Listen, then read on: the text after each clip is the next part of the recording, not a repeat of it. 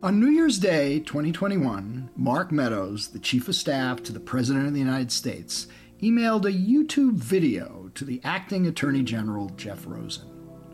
The video promoted a bizarre conspiracy theory known as Italygate, asserting that a tech employee at an Italian aerospace company had worked with the CIA to use U.S. military satellites that flip votes on election night for Donald Trump to Joe Biden. There was, to be sure, not a shred of evidence to support this fantastical claim. Nevertheless, Meadows wanted Rosen to have the Department of Justice investigate the matter. Rosen forwarded the YouTube video to his deputy, Richard Donoghue, who responded with 2 words: pure insanity. The exchange can be found in a new Senate Judiciary Committee report that documents how then-President Trump and his top aides repeatedly pressured the Justice Department to take steps to block the rightful winner of last year's election from becoming president, thereby allowing Trump, the loser, to stay in power. Will the public ever learn the full extent of Trump's unprecedented steps to thwart American democracy? And how much will Trump's now well-documented efforts connect to the riot at the U.S. Capitol on January 6th? We'll talk to Norm Eisen, a former White House lawyer and special counsel to the House Judiciary Committee, now with the Brookings Institute, on this episode of Skullduggery. I do solemnly swear that I will faithfully execute the office of President of the United States. And will, to the best of my ability, preserve, protect, and defend the Constitution of the United States. So help me God. So help me God. So help me God. So help me God. So help me God. So help me God. I'm Michael Isikoff, Chief Investigative Correspondent for Yahoo News. I'm Dan Kleidman, Editor-in-Chief of Yahoo News. And I'm Victoria Bassetti, a fellow at the Brennan Center for Justice. Okay, so when I read the passage in this new Senate Judiciary Committee report about the YouTube video, all I can think of was the time my then 11-year-old son, who spends far too much time watching YouTube videos, came to me and showed me the video he had just watched asserting that Australia does not exist. I think he kind of knew that this was bogus, but he did ask me about it, and I took him to the Globe and showed him, yeah, there's Australia, it exists. Now, I think he came back with a question along the lines of, yeah, but how do we know that's real? Which kind of sums up the mindset of Trump world with these truly ridiculous conspiracy theories they had about the election. Yeah. And, you know, it's a pretty sorry state of affairs to imagine that at the highest levels of the U.S. government, people were buying into it. I think one of my favorite moments in the report that just came out is a moment in late December when Trump is pushing the Department of Justice regarding a variety of allegations about voter fraud. When they respond, look, these really aren't credible, Trump responds to them and complains, you guys aren't following the internet the way I do. Right. Yeah. Well, yeah. And I got to say that part of the report, the Italian aerospace dude working with the CIA to get satellites to change the voting machines or whatever, actually reminded me of when I was a copy boy at the Washington Post when I was in college and answering phones on the city desk. And there was a guy named Mr. T who used to call in with tips. And he used to always ask for Woodward or Bernstein. And Carl was long gone by then, but Bob was still around. But I would say, well, Bob's not in today. And he said, well, I got a really big story for him. I said, well, just give it to me and I'll pass it on. He said, okay, you ready for this? I said, yeah, I'm ready. There's a cut above my left eye and a UFO is trying to land in it.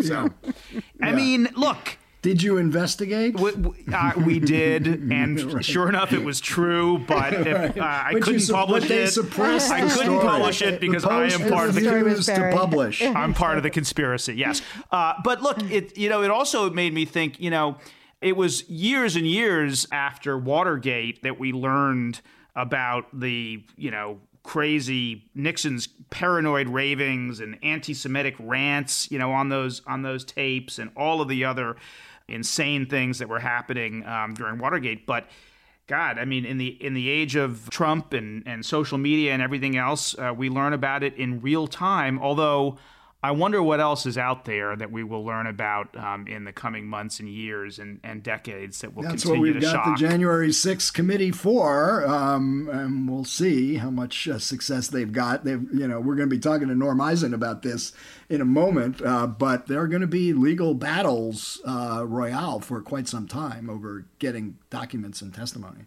And I wonder how, as these kind of steady revelations come out, and the Senate Judiciary Committee's report, it kind of goes into details of 9 specific contacts between Trump and the Department of Justice that all seem to add up to a concerted effort to really pervert the administration of justice in order to undermine the election so that Trump could continue in power. I mean, that's certainly the top line of the report.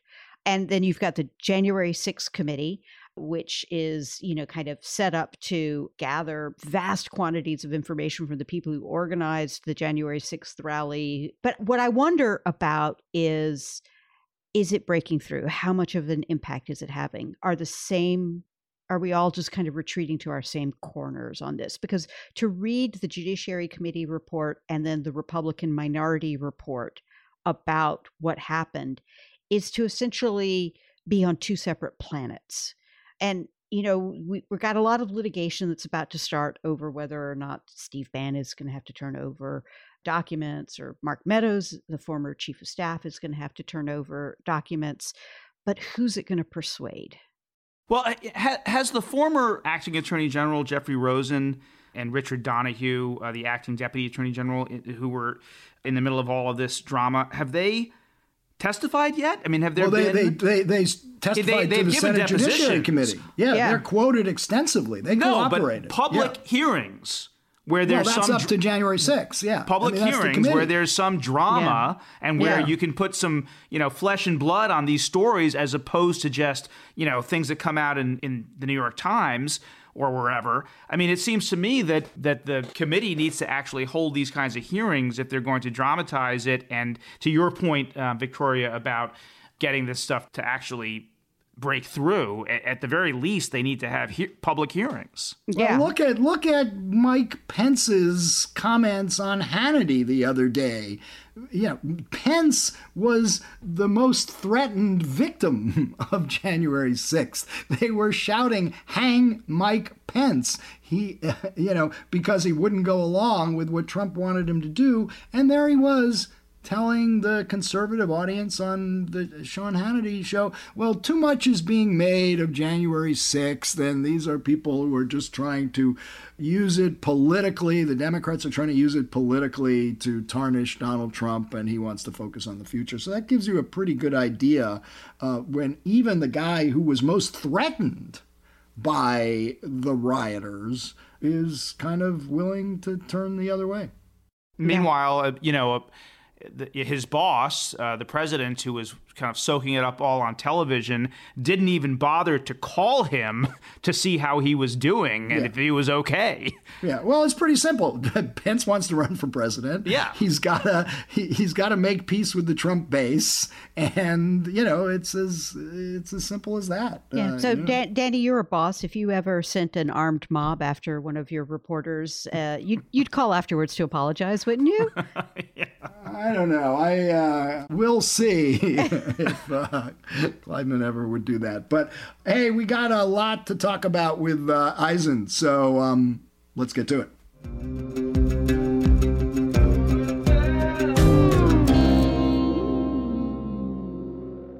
All right, we've now got with us our old friend and frequent skullduggery guest, Norm Eisen of the Brookings Institution. Norm, welcome back to Skullduggery. Mike, Danny, it's such a thrill to be back with you and with my old and dear friend Victoria added to the mix. That is super. That is super fun. This is my first skullduggery since you all finally got some class in the joint. Yeah, well, we've been trying. Don't give us too much credit here. Although it's a lot even for Victoria to clean up the act of the two of you. Even she's slumming it. She's slumming it, Nora. She's slumming it. All right, lots to talk about here, but let's start out with this new Senate Judiciary Committee report, which has a lot of new nuggets and details that we haven't seen before, and some we've read about, but they are fully documented here in this report. And one that is getting a lot of attention is the January 3rd meeting at the White House with then President Trump, his chief of staff, Mark Meadows, and the entire top leadership of the Department of Justice. And the first thing Trump says, according to this the testimony documented in this report, is he's addressing Jeff Rosen, the acting attorney general, who has up till then refused to do anything to follow up on Trump's, claims about the stolen election. And the first thing Trump says is, one thing we know is you, Rosen, aren't going to do anything to overturn the election. That sounds like a confession by Trump himself that he was trying to overturn an election. Yes, it's so many different things. We were joking before we started. We were going through what we thought was notable, and I volunteered that. And Isikoff said, that's my first question. So here's the reasons it jumped out at me. One is that the critical question here, and it's going to matter for the coming prosecution of Trump, possible prosecution of Trump, likely, perhaps, we'll get into it. I get a lot of skepticism. People are so disillusioned. So on page 38 of the report, according to Rosen, this was Rosen's testimony. This, of course, is the January 3rd Oval Office meeting. And one thing we know is you, Rosen, aren't going to do anything to overturn the election. The implicit in that is that Trump, knows it's like behind the scenes in one of those social clubs where the mafiosi get together. Trump knows what he's doing is wrong, and he's using these people as pawns.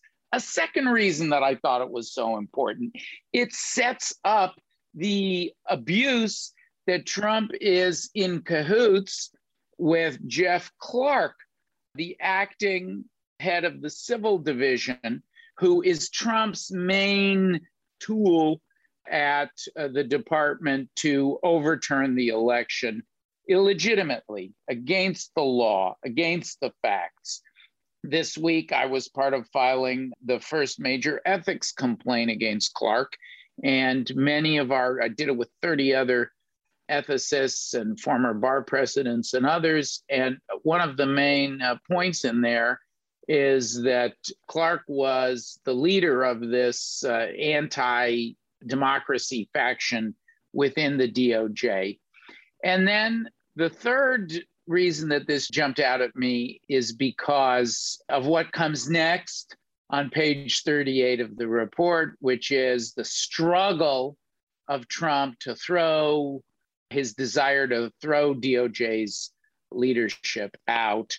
This was the closest that we have come to a coup at any point in the United States, not a military coup. Trump was attempting to stage an insurrection under the thinnest fig leaf of legality.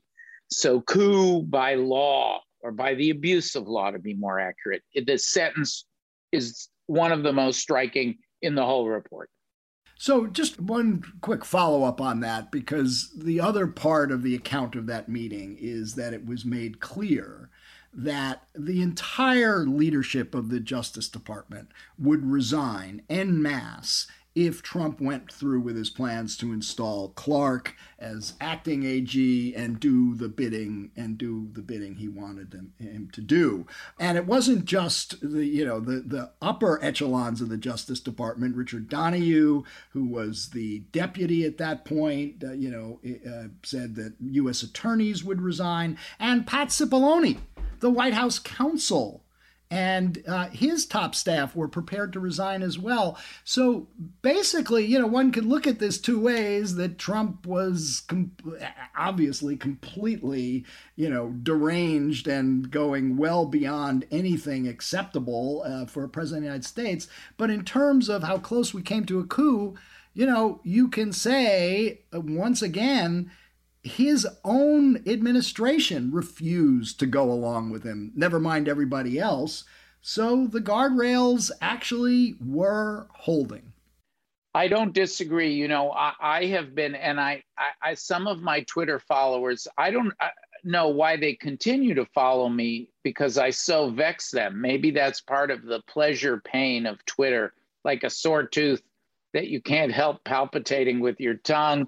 Some of my Twitter followers are very critical of me when I point out that there's actually a history of successes in the grand battle of the rule of law versus Trump, a case for the American people. You were kind enough to have me on to talk about my impeachment book, The United States versus Donald Trump. The United States has won a lot, and I think it's going to win again. We're going to talk about some of the accountability that I believe is likely coming.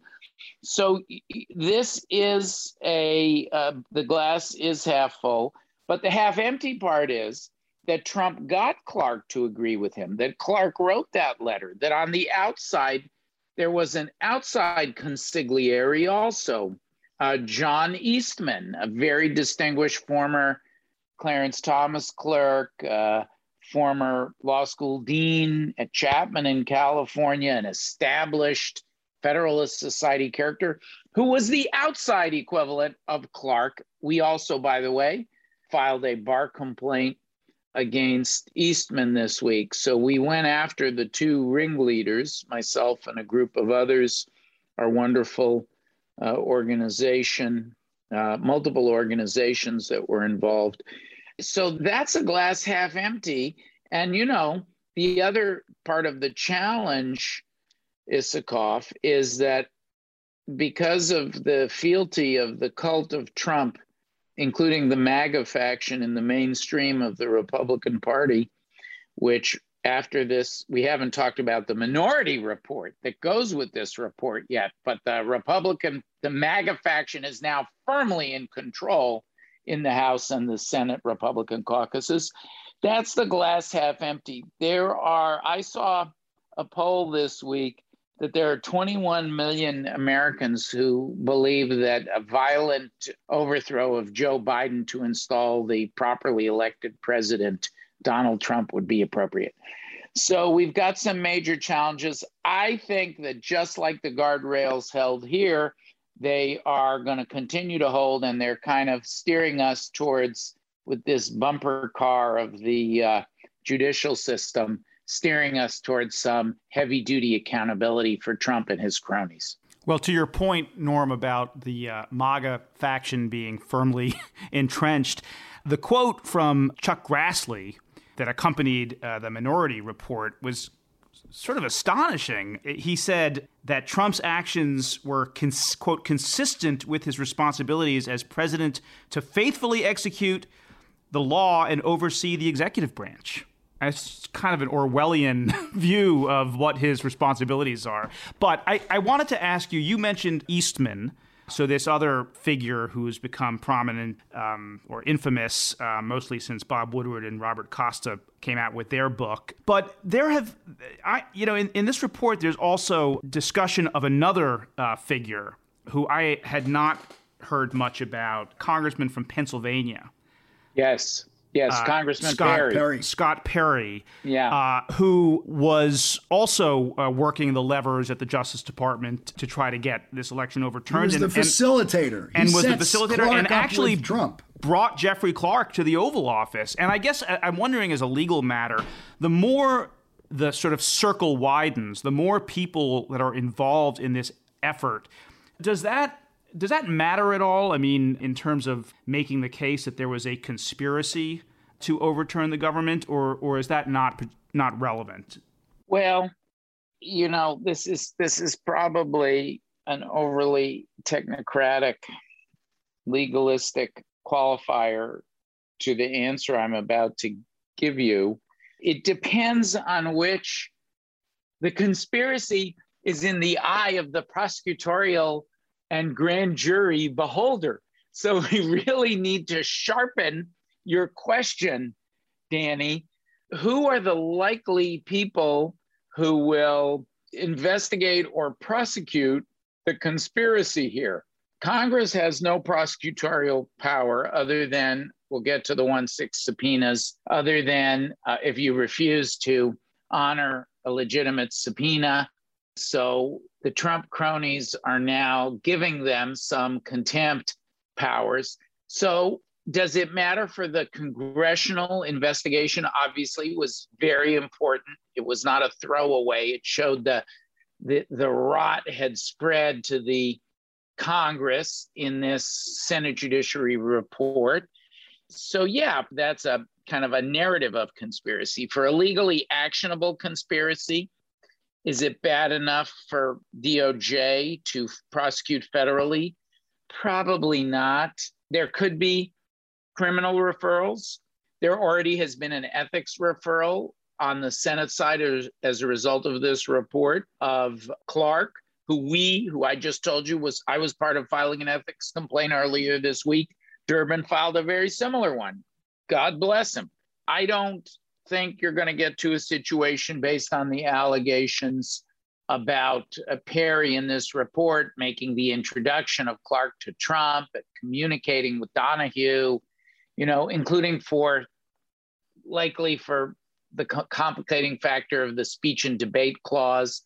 So, but the last question is whether it matters for the place where the conspiracy is most likely to be prosecuted, and that is Georgia by the Fulton County DA, Fannie Willis, at Brookings, with a very distinguished bipartisan cast of characters. We produced a 107-page report, which I know you saw because my self-promotion gene had me running all over TV, radio, internet, flogging this thing. But where does that stand, Norm? We haven't heard much about what Fannie Willis is doing. Has there been grand jury subpoenas? Have they been taking testimony?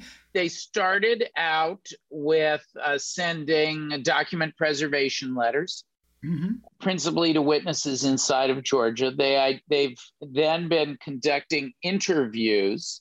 In the latest news, she's hired experts, including a RICO expert, which is very important because, of course, RICO is kind of an uber conspiracy statute. That's Georgia's Racketeer Influenced and Corrupt Organization Act. It allows you, if you have 2 or more predicate crimes, to charge an enterprise and the individuals who have gotten together for crimes. She is going to be much less deferential. I don't think all of Perry's actions enumerated in the report are defensible under the speech and defense clause. She's going to be much less deferential to that, whether Perry's a part of it or not. We know she's looking, because she said so. We know she's looking at Lindsey Graham's call into Georgia, and we know that the Clark materials would have hit Georgia. So that's the most likely place, whether it's charged as a conspiracy, as a RICO violation, as a solicitation of election fraud by Trump that's aided and abetted by others. I think Georgia is the most likely place, and they're moving. She's hired the best RICO expert in Georgia. She's tried big, sprawling, politically controversial RICO cases. She tried the Atlanta school teacher cheating scandal, school teachers, as a RICO conspiracy, and she won. She got convictions. So I think that's the most likely place, Danny, that we're going to see these conspiracy questions play out. And this report is very important for her, because this crew, and the 1-6 committee's report is going to be important for her. Oh, that's another answer to Mike's question. She's communicating, it's public, she's in communication with Congress to benefit from their investigations. So believe me, we're not the only ones who are poring over these two documents today.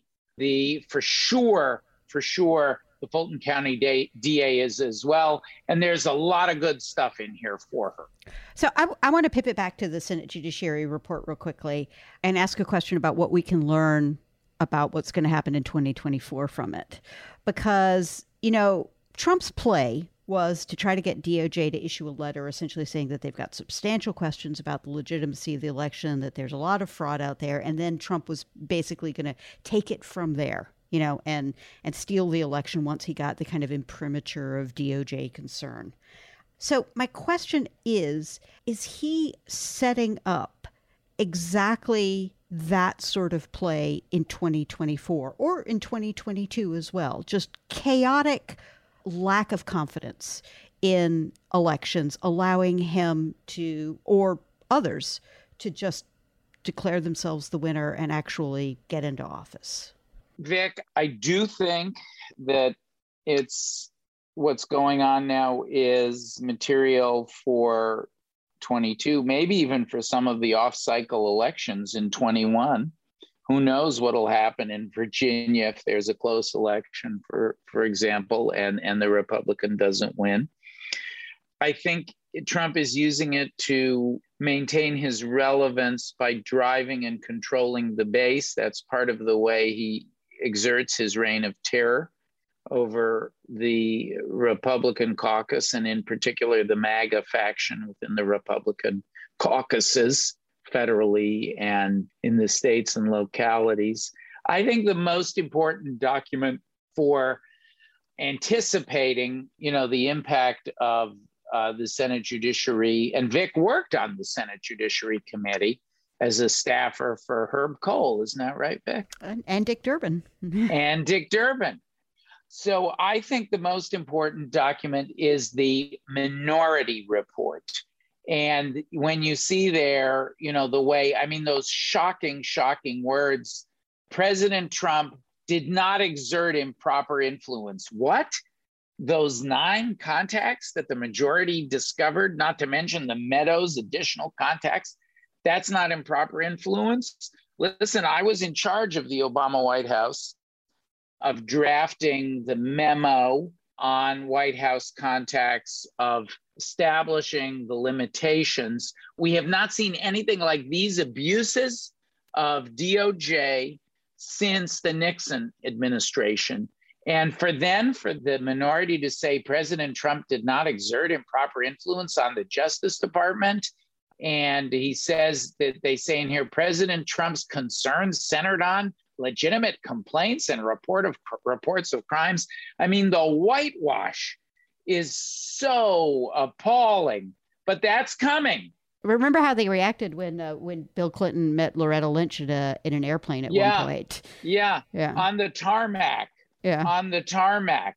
So, Norm, let's pivot to the legal battle that is looming that you alluded to a little while ago. The January 6th committee issued subpoenas to Mark Meadows, Dan Scavino, who they can't find, we should point out. They haven't been able to serve him. Who they have not been able the to find. The social media guy at the White House. Yeah. If only they could serve him over Twitter, maybe it would work. Yeah. Kash Patel, who was the acting chief of staff to the acting defense secretary in the election overtime, and Steve Bannon, the longtime advisor to Trump.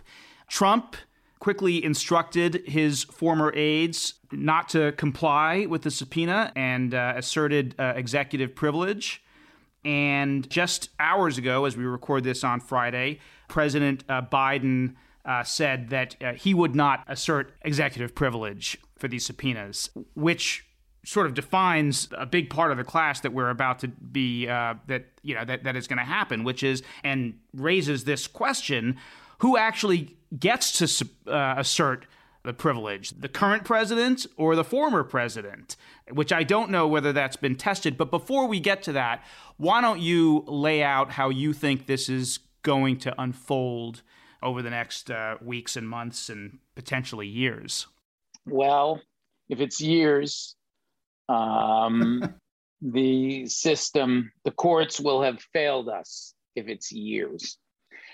Took 2 years on McGahn, I'll just say. Well, dude, I'm a little more painfully aware of that than some others on this podcast, since I helped with the amazing Barry Burke, the brilliant staff of the Judiciary Committee, the members of the Judiciary Committee, the leadership of the House of Representatives, their staff, and the wonderful Doug Letter, who is the General Counsel of the House of Representatives, and an old foe of Victoria and mine. We litigated, remember the Ferrara case, Victoria? We litigated a case against Doug Letter when we were both starting our career. All right, Eisen, you're filibustering. Answer Kleinman's question. Okay, so that wonderful crew designed the McGahn strategy. It doesn't have to take that long. And in retrospect, we were too, and I'll take this on myself for not making a bigger noise about it, we were too leisurely. And it was the courts. We wanted to move it, but the courts did not want to go that slow. There is an alternative model. It doesn't have to take years. I wrote about this on CNN Opinion yesterday in a preview piece that so far, my two predictions in there were that these four cronies would not cooperate and that Biden would waive executive privilege. So far, I've got a pretty good track record in my predictions. Okay, but Norm, isn't the great variable on this, in other words, whether or not the January 6th Commission can actually aggressively enforce these subpoenas and get these people testifying and turning over documents to them, isn't the great variable Merrick Garland? No. So now I'll answer the original question. I can't believe that you let me filibuster that long. I did keep going after I was ruled out of order the first time, however. We can edit these podcasts, by the way. Just Well, then I want to eat a snack. Can we have a snack break? So here is the answer to that question. That Congress has the control, is the captain of its own ship, because they can go to court and seek to enforce the subpoenas civilly. As you know, Vic, criminal contempt, the outcome is you're put in the pokey, you have to pay a fine. If you're willing to sustain that pain, it doesn't pop the information free. So they have the civil option, they have the criminal option. Merrick Garland, no one knows how he'll prosecute. And if they asked, he wouldn't tell them. We've all had our dealings with him. I've known the guy for 3 decades. You know, it is an unknown what he'll do. I do think it's contemptuous given the position that Biden has taken on the documents. I think Biden's decision this afternoon is setting up. You're going to see findings moving pretty quick in the House. They're going to vote to authorize civil and criminal. And it doesn't have to take, here's the point that I wanted to make. It doesn't have to take as long as McGahn or the Mazars cases. In Watergate, because the courts got it that it was a matter of the utmost urgency, and because it was backed by the demands of Congress for speed and the demands of the press and the public, it was 4 months from the Jaworski subpoenas, less than 4 months from the Jaworski subpoenas to the Supreme Court. No, totally different set of facts. What drove the Watergate ruling by the Supreme Court was that the special counsel, Jaworski, had already indicted the former attorney general, the former chief of staff, the former top domestic advisor to the president, and there was a pending trial, which related directly to the communications that they had with the president of the United States. And there was evidence that was directly relevant to that trial. That's what drove the opinion in Nixon versus USA.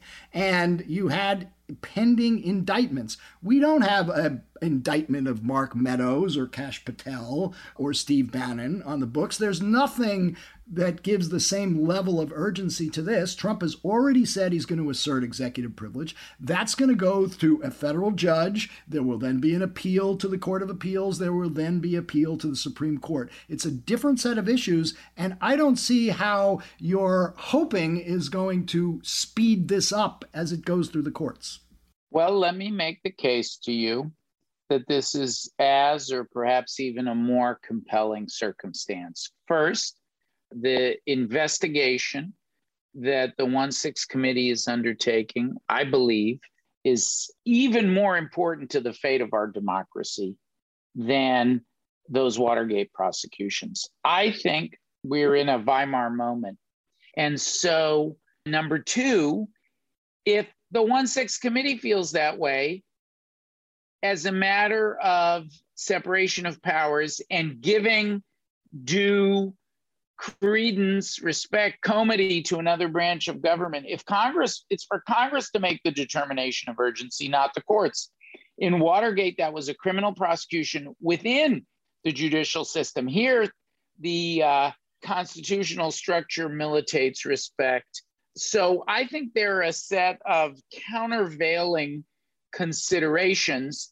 A third one is that here it's life or death. That was just about whether people go to jail. And you know the thing that is going to die as the clock runs? This Congress. It expires next December. And so that issue needs to be pushed. I think if Congress demands speed and the public and the press demand speed and you get the right judge, you know, the McGahn, we resolved issues in McGahn of the House's right to testimony. We resolved issues in the Mazars case of the House's right to document.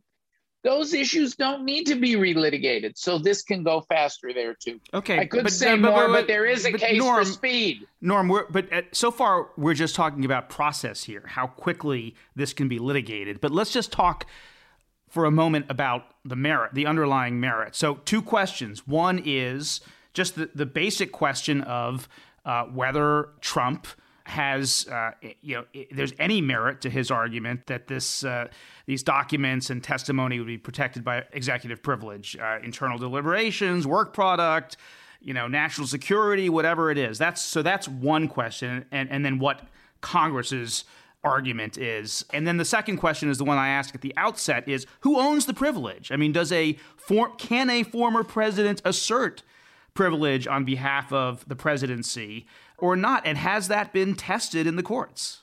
This is an under-litigated area. We've never had a court squarely decide what happens when a current president and a former president disagree about the privileged nature of the former president's documents. You just made a case for why this can drag on. If it's untested, it means there's going to be a case of first impression. Novel issues. You cut me off before I could preemptively rebut you. Merrick Garland, baby. The next point is that while this precise issue has not been squarely decided, in the critical precedents, like the Nixon v.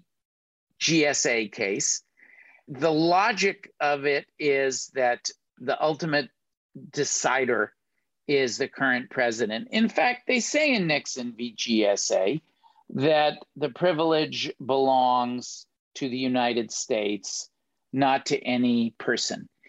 That only Biden speaks for the United States. So I think the shape of the doctrine is that Trump gets to consult. It's in the statute, it's in the regs. Trump gets to consult. He doesn't get to choose. That issue can be decided fast if the courts want to.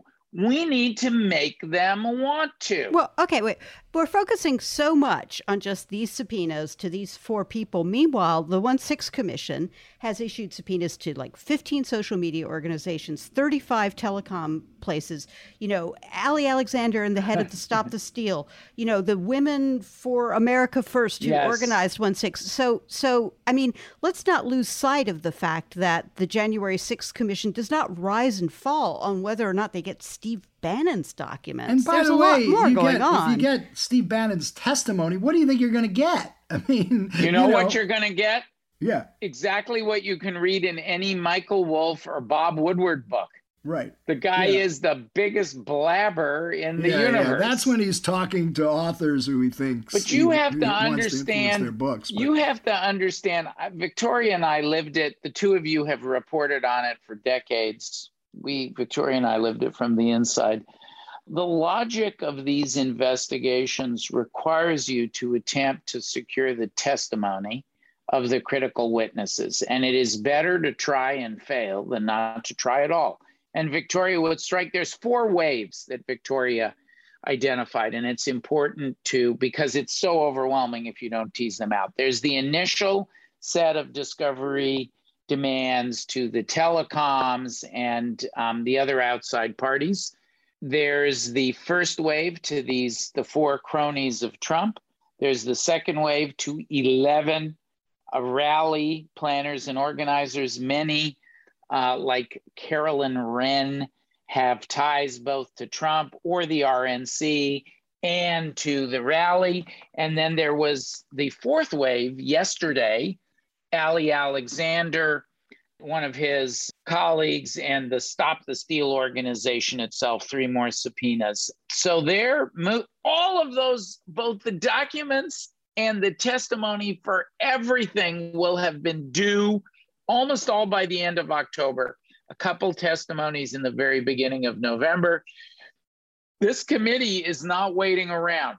And that's why I think it's going to be queued up for rapid. Okay, I want to make a couple of points. First of all, Kleiman and I maybe haven't known Merrick Garland as long as you have, but we've known him for quite a while. And the one prediction I can make based on my knowledge of Merrick Garland is he's not going to launch criminal prosecutions of these witnesses until the courts weigh in and rule with some finality about whether or not they have legitimate privilege claims. He's not going to short circuit that. So that means you're hostage to however long it takes the Supreme Court to finally rule on this.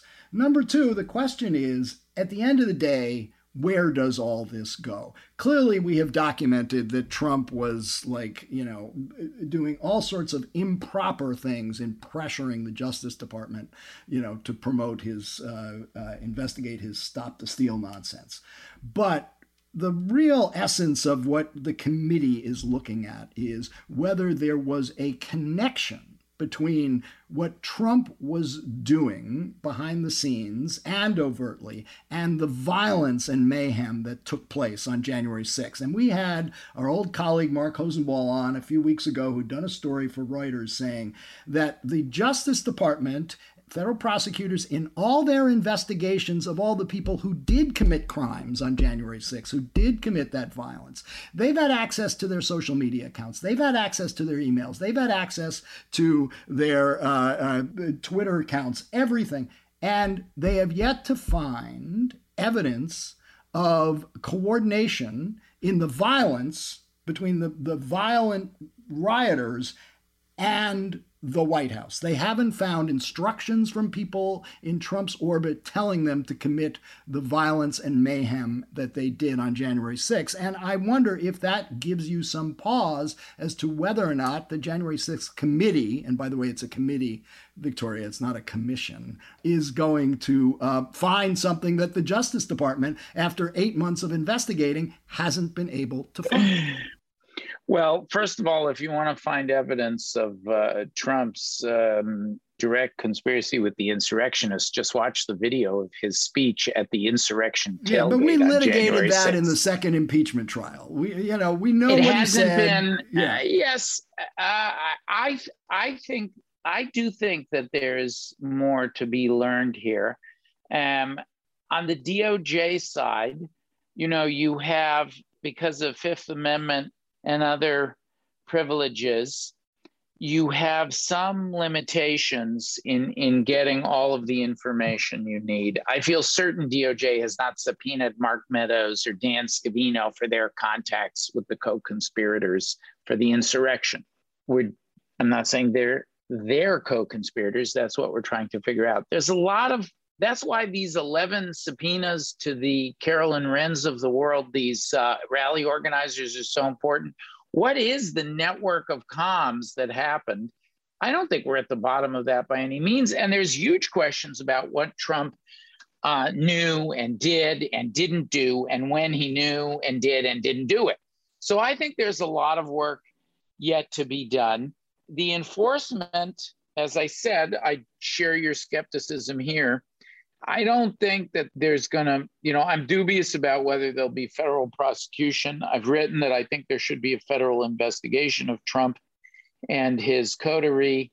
I don't think you're going to get that on this record. So we're really looking to that DA.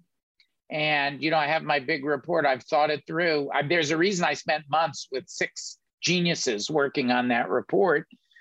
Because that is the most high value accountability. And the information that the committee derives will go straight to Georgia, and they can plead the whole enchilada as a RICO conspiracy, including with unindicted co-conspirators. Didn't you make a lot in that report also about the Cyrus Vance investigation in New York? That's a different report. That seems report. To have gone nowhere. What do you mean gone nowhere? Well, it got a tax violation by the chief financial officer. Yeah. Look, a mere short interregnum of time after that report was published, lo and behold, the state of New York did charge the Trump Organization. They did charge Weisselberg, Trump's closest financial associate, with tax fraud. The investigation is ongoing. He hasn't flipped. He has not yet flipped. They reportedly just found boxes of documents in the basement of one of the Trump executives. The jury is still out on New York. If Trump knowingly supervised a massive tax fraud scheme, he can be charged for that. Let's see. But Georgia's a different issue. Georgia, when you look at the evidence, it's a different issue. And the same predictions that I made about the tax scheme in New York, I am saying there is substantial risk Trump is going to get charged in Georgia. You look at the law, you look at the facts, it's hard to understand. I actually agree with you on that, and I said that months ago on this podcast. All right. I still haven't gotten an answer to the most fundamental question that is out there right now, which is the merits of the arguments from the Trump side and then from Congress. You did. No. The answer is, here's the merits. Fine, I'll answer you. It all comes down to the question of who the privilege belongs to. That is what that's a different question, Norm. That's a different question. At some point, a judge is going to have to rule and is going to have some balancing test weighing executive privilege against Congress's. No. Why not? No, that's not going to happen, because the judge is going to say the privilege has not been asserted. The threshold question of whether the privilege has been asserted or not. You have to assert it. Okay, so first they have to rule on the question of whose privilege it is, but then they're going to have to get to that. No, it's dicta. If they rule that the privilege ultimately belongs to Biden, that there is a legal obligation to consult with Trump, that Biden has adequately consulted with Trump. There's a 60-day, the White House has set a schedule and includes a 60-day period for Trump to object, that the White House is adequately consulted. That's the end of the analysis. They don't have to reach that next question, Danny. If they did, or if they do, then I believe that in this, you get into a very intricate analysis. It's not just executive privilege, it's not just one privilege, it's a basket of privileges. Some of these cases have some of these issues have an attorney-client dimension. If you get to them on that balancing test, I believe that is where you get into the time-consuming analysis, because the test needs to be applied basically on a retail basis. All question right. by question, document by document. But you don't, I think it'll go. So Norm, Supreme Court or bust, right? This Supreme Court or bust. It's Supreme Court or bust. Extended on lawfare. Well, I was going to say. I was getting frustrated. You're plugging other platforms. I was going to say. We're getting into the legal weeds. We love our. I was going to say. I was getting frustrated that Norm wasn't answering my question, but now that I heard him actually use the word dicta on Skullduggery, he is going to get a Skullduggery T-shirt. We're going to make sure. Right. Hey, Mark, we gotta our wrap, producer, are you large? What size are you? Large. Extra large. I'm larger than I used to be, I'll tell you that. You mean all my appearances on Skullduggery? I was eligible for a T-shirt, and I never earned it until you finally you unlocked it with the dicta. All right, final word. As I was listening to that final discussion there, I was remembering the famous words of Roy Cohn. Tell me who's the judge, and yes. And let's remember that the ultimate judges are going to be the Supreme Court with a 6-3 conservative majority and 3 Trump appointees on it. So just something to remember as we try to prognosticate what's going to happen. But anyway, Norm, lots more to talk about the next time you're on Skullduggery. So, next time we'll get you your T-shirt. Thanks, Mike. Thanks, Danny. Vic, how great to have you on what was already one of my very favorite podcasts.